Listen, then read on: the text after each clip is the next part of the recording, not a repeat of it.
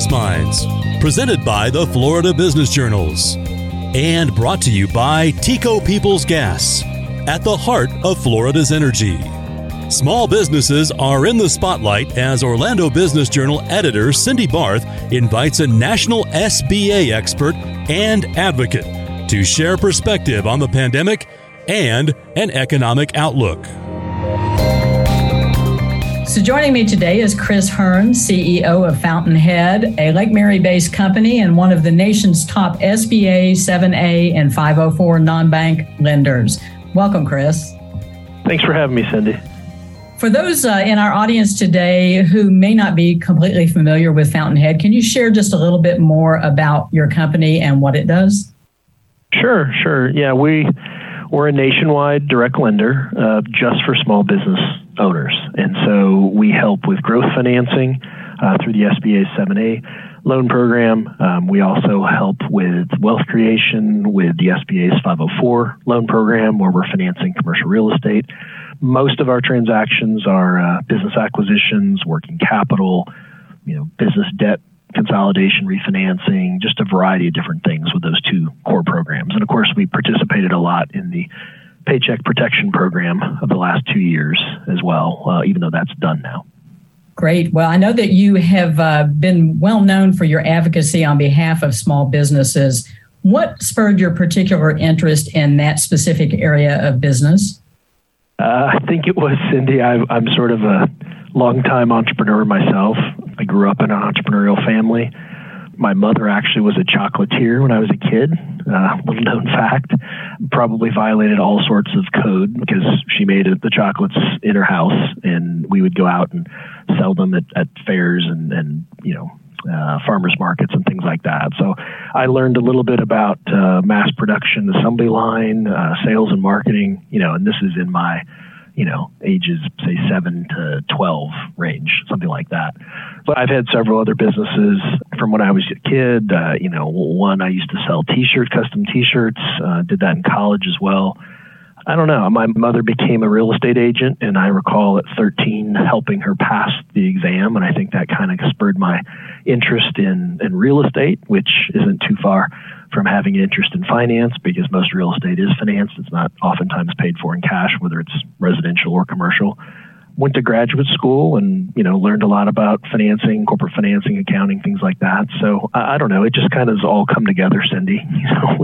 We go down a path, and hopefully we can, it's a good niche, and, you can do the right things. And over a matter of decades, you build up a pretty good reputation. And I think that's what we've done. Well, I know that you had a major role in encouraging the Federal Reserve to allow non-bank lenders to participate in the Paycheck Protection Program. How did you make that happen? Well, it's an interesting story. I was, in the middle of the chaos of March and April of 2020. There was a provision, I think it was in an IFR, an interim final rule, that talked about how the Federal Reserve was going to create a Paycheck Protection Program liquidity facility, a PPPLF. And the point of that was to allow lenders, whether they're depository institutions or non-depository institutions like us, to borrow at the Fed's window, provide a source of liquidity, because, ultimately this was an over $800 billion program, and there's just not that much liquidity out there without the Fed's help. Even for depository institutions, you can't just expect to use all of your deposits making PPP loans. So I was the only self-care I did much during PPP was I would try to jump in the sauna first thing in the morning, and that's where I would catch up on a little bit of reading. And I happened to be reading, believe it or not, a ABA, American Bankers Association, white paper about borrowing from the Fed.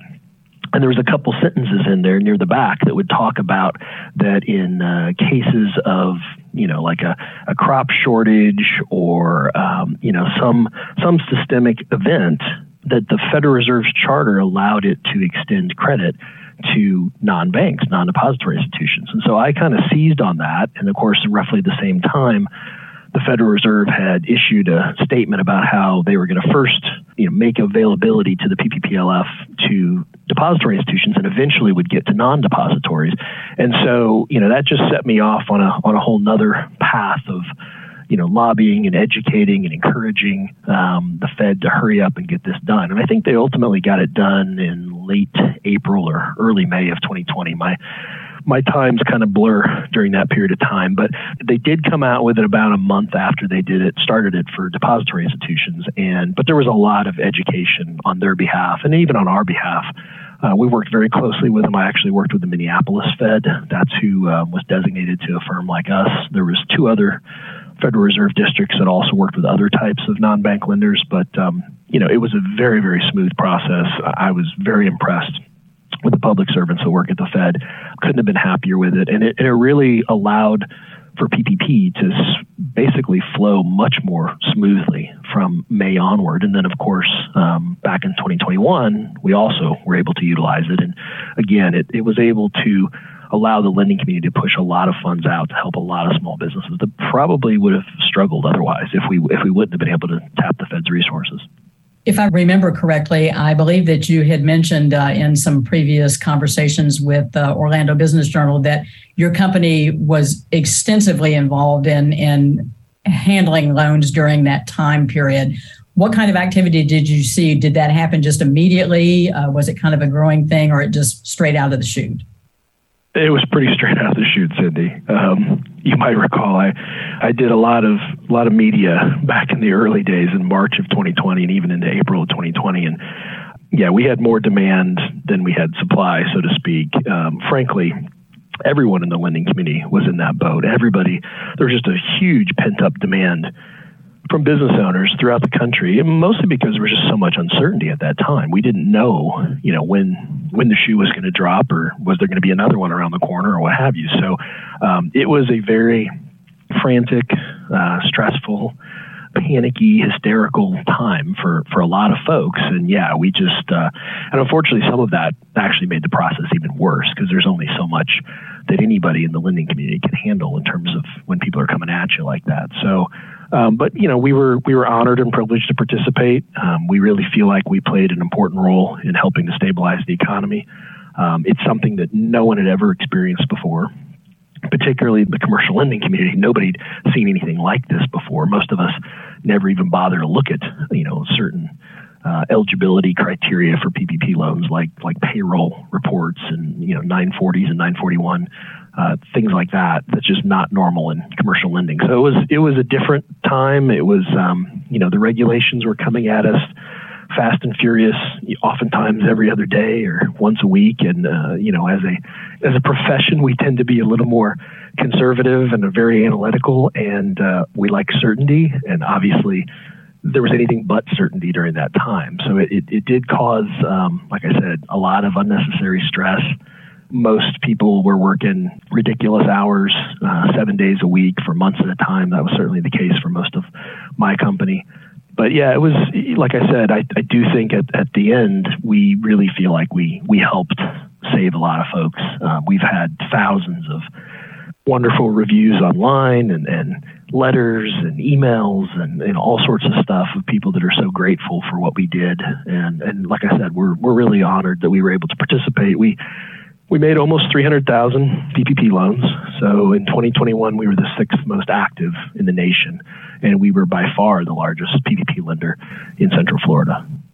Well, now that we're about 2 years past the PPP launch, what were some of the biggest lessons that you feel like you learned personally throughout this time? Well, I think one of the biggest lessons we learned was when you are driven by a mission, it really makes a big difference. And you can't expect necessarily to have such a profound mission in the regular course of business during regular times. We certainly feel like we do to some extent, which is, we like to help business owners grow their business, and we like to help them, finance assets, which will hopefully increase prosperity for themselves and for their employees and everything else. But when a time of crisis like this, it's almost a different leadership mentality, and it's, we elevated the mission substantially. As I was saying something to someone within the last week or two, it can't be just about compensation when you're in a situation like this. You have to have a higher purpose that you're focused on, and that was the case for us. I communicated with my team on a daily basis, one-on-one, in addition to we would have daily, all staff calls and things like that. And I think that was a way to keep morale going, because this was a really grueling, all-consuming time for us. So I think that was one big lesson, having a higher mission, higher calling, which we felt like we did, and then reinforcing that regularly. I think that was and having that level of communication that maybe, again, you don't have during regular time because, people know what they're supposed to do, and you check in and make sure that they're doing what they're supposed to do. But, it's very different than in a time of, economic war almost is what we felt like we were on the front lines of an economic war. And during those times, people need assurance.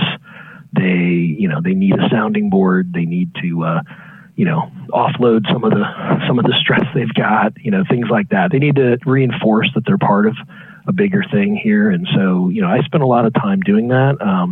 I also found if I just buy people at least one meal a day, they'll plow through and work harder and not have to worry about, going out of the office and going somewhere or what they're going to order or what have you.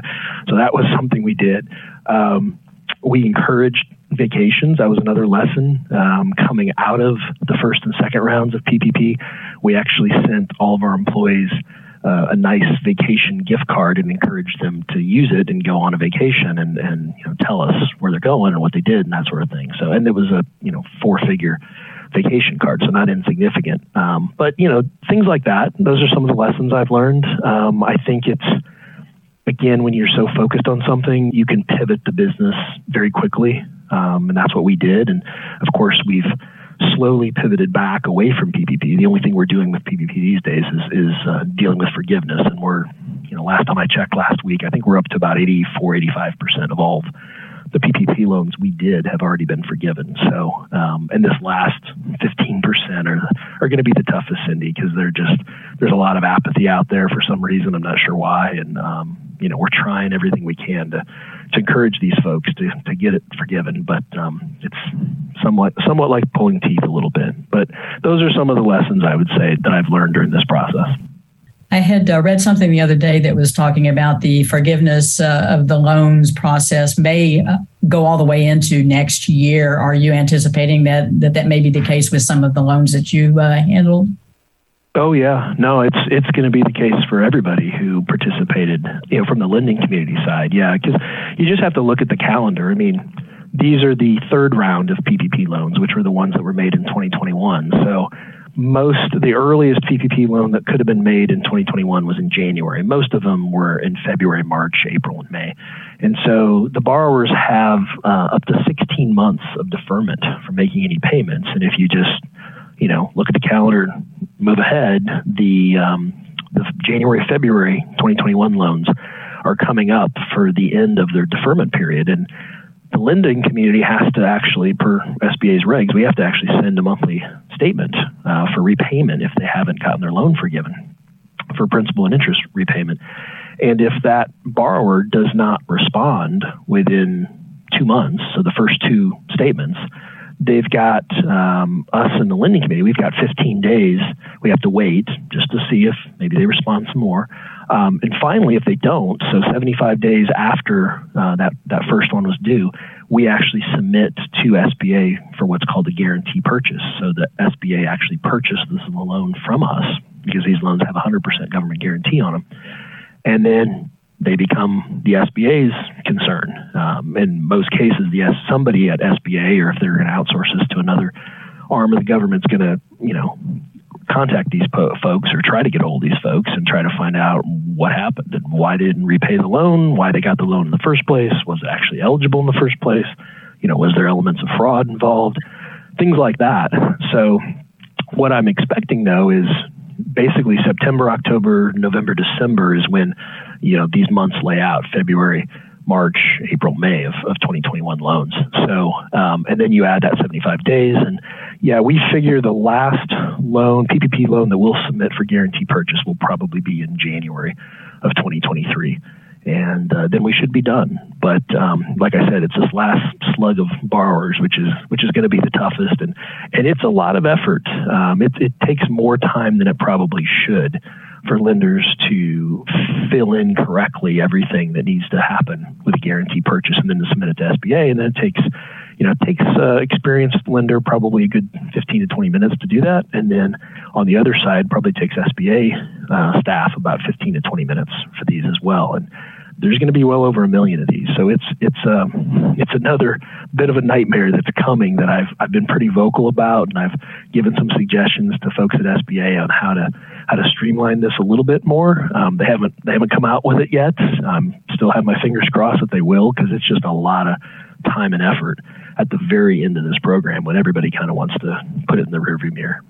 We heard here at Orlando Business Journal many anecdotes from local businesses that were able to take advantage of the PPP loans, just how much that meant to them as far as business. Any particular anecdotes stand out in your mind from those that you made loans to as far as how it affected their business?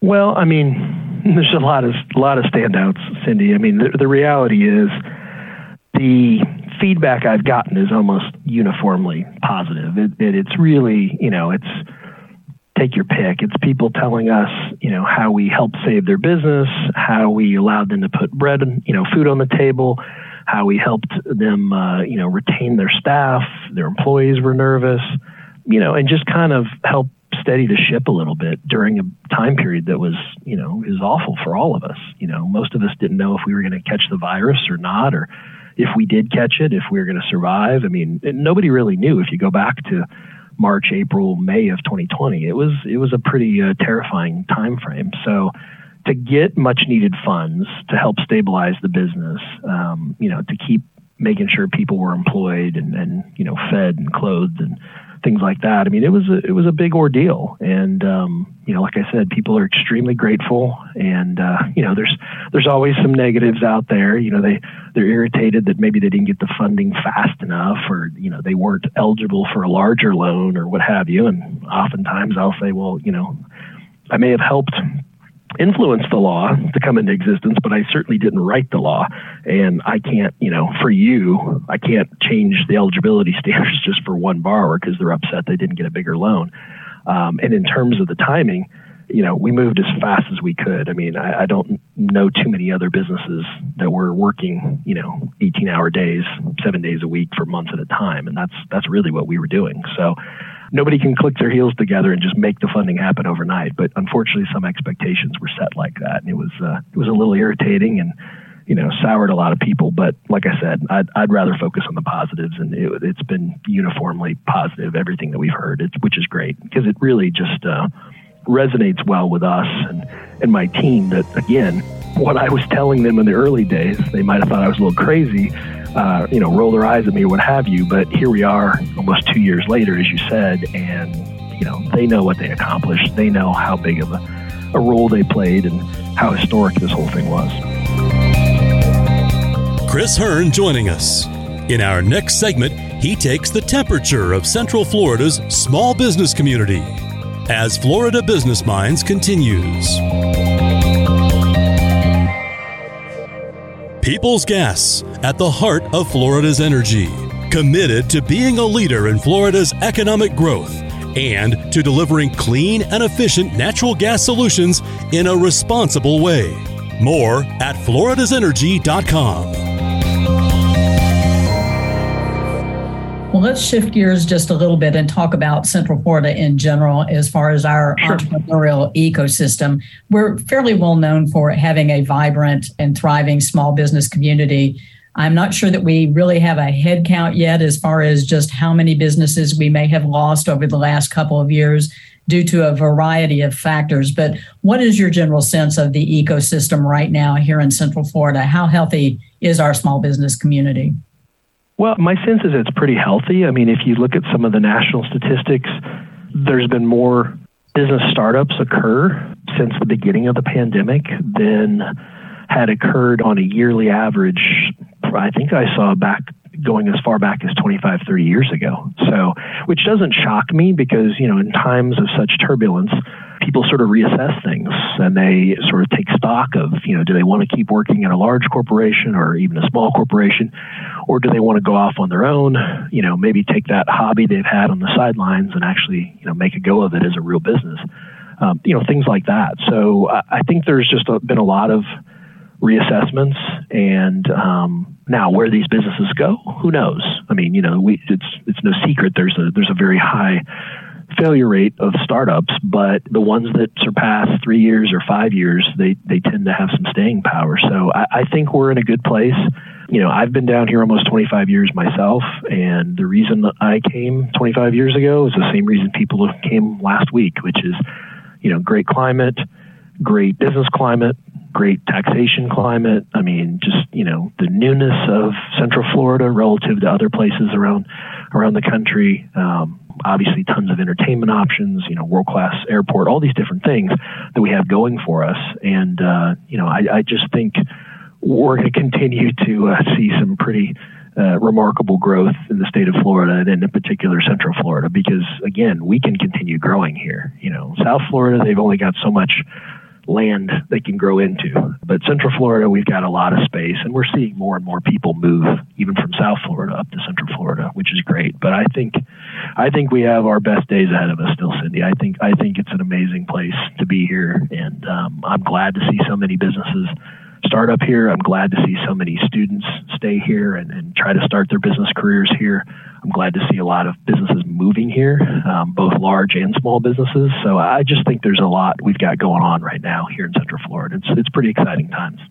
Well, I am pretty sure that probably most everyone in Central Florida is really unanimously in agreement that we would like to move beyond the pandemic at this point and get back to what feels like more normal operations. Besides the current issues with inflation and with high gas prices, with supply chain issues still, do you see any other challenges on the near horizon for the remainder of this year or early into next year? Well, I mean, there's energy price issues, commodity price issues. I don't think enough people have talked about food shortage issues, but unfortunately, I believe that's going to come out of the war as it continues. But I do expect inflation is going to moderate later this year. We're already starting to see the beginnings of diminished demand. We had so much demand, pent-up demand from the pandemic. It's probably a positive that things are starting to slow down a little bit. I mean, those are the big ones. I mean, inflation, rising borrowing costs in terms of interest rates rising, which is meant to fight inflation, of course. We have plenty of supply right now, or in most places we have plenty of supply, and that's going to put some downward pressure on prices now because we've been building up inventories for so long. But it's a little bit of a strange environment we find ourselves in right now, but I do expect things to get better towards the end of the year. It wouldn't shock me if the economy slows down a little bit, which I'm already seeing it, if the Federal Reserve sort of backs off on some of their aggressive rate hike talk. So, and we could get lucky and maybe something is settled in Eastern Europe, which would have a nice positive ripple effect on everybody. But those are the big ones. I mean, there could always be another black swan, of course, Cindy. Nobody saw the pandemic coming 2.5 years ago. So, weird things happen. I saw somebody had a T-shirt on the other day that said, ever since Prince died, things have been really weird, something to that effect. And I think there's probably some truth to some of that. Well, I know that PPP was all consuming for your company over the past couple of years. Now that you're clear from that, pretty much, with the exception of dealing with some of the loan forgiveness issues, what's your top goal for this year for Fountainhead? Well, we've transitioned back. I'd call it, say, 95% of our business is back to focusing on our regular lines of business. My goal for this year is, frankly, doubling our volume that we had last year. Last year, of course, we had some of our attention was diverted into PPP still for a good 4 or 5 months of the year. But we had a lot of the staff that was still focused on our regular lines of business. And so for this year, we're almost exclusively back to normal, quote unquote. And if we can double our volume from last year, I'll be very happy. And then my goal is to double again in 2023. We've been very, very fast growing for the last 4 or 5 years. So I expect it to continue, and we're still hiring people, and we're still seeing lots and lots of deal flow out there, and it's pretty exciting times.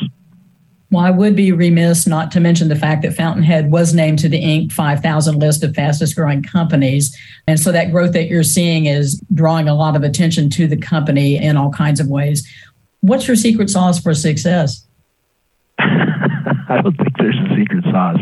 I think too many people maybe don't have the discipline to keep going. I think that's if there's any secret, that's it. And I don't think it is a secret. I think you can't lose if you continue to persist, and we've always done that. Personally, I've always done that. So if there's and I try to keep my folks happy. We spend more time with our work family than we do our real families, for good or for bad. But I want it to be a good environment, a good culture.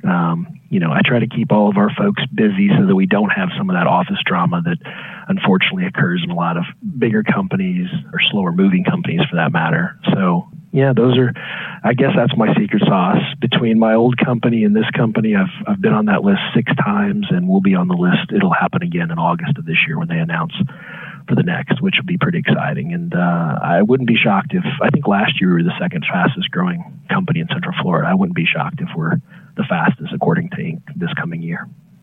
Well, you and your company have been described as thought leaders in your industry, and definitely a voice that really advocates for small business and for making sure that small businesses understand how to basically find the financing that they need in order to stay profitable and grow.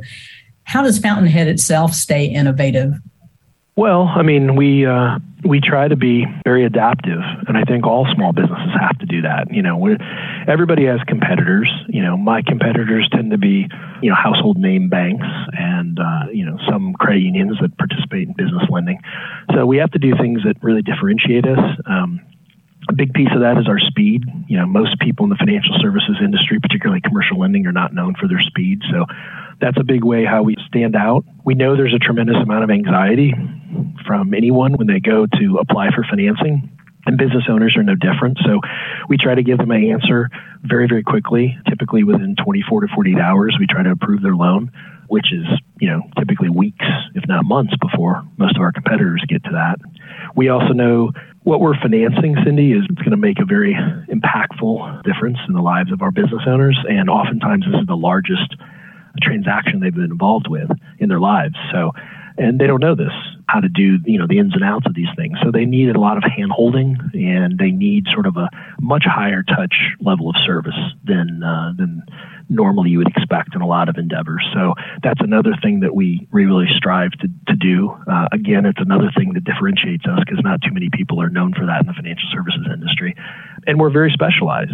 We live in a very specialist economy, and I think it's very helpful and useful to our customers for us to be so specialized in what we do. We try not to be all things to all people. Some of my competitors do that, and understandably so. Every management consultant, I used to be one of them, will try to encourage their clients to be vertically integrated, to try and cross-sell and all sorts of different things. But that doesn't mean that necessarily that employee offering those products and services are going to be specialists at it. Oftentimes they're merely generalists. Their level of knowledge, the situations they've seen, the scenarios, the experiences they've seen, probably doesn't, or certainly doesn't, rise to the level of someone who's a specialist in that. So it makes a big difference. And I guess the third thing, and by the way, I call these the 4 S's: speed, service, specialization, and sincerity. That's the fourth thing is we're very sincere at what we do. It's another lesson I guess I got out of PPP, which is our people are just so passionate about helping small businesses that's a level of sincerity you just don't hear, and you don't see it very often in our world. And people can hear it over the phone. They can see it when they read your emails that are just written a little bit differently and personalized, and things like that. And people like to work with people that are genuine and authentic and really, really passionate about what they do. So those are the big ways I think we stay innovative. And of course, we know we have to continue to grow. We know that we have to do things differently. And so through these lenses of the 4 S's, we try to continually innovate. So we've deployed a lot of technology, some of which we learned during PPP, others we were working on prior to it or after it, again, to enhance our speed, to enhance our service. So it's just, there's a lot of things that go involved in this, but you've got to have those fundamental values, I think, to really work from when you're innovative. Well, thanks, Chris, for joining me today for the podcast, and we appreciate your insights and all of the things that you shared with us as far as lessons learned through PPP and what we can look forward to this year. Thanks for having me, Cindy. Fountainhead Commercial Capital founder and CEO Chris Hurn joining us. Thank you for downloading Florida Business Minds, presented by the Florida Business Journals, and brought to you by TECO Peoples Gas, at the heart of Florida's energy.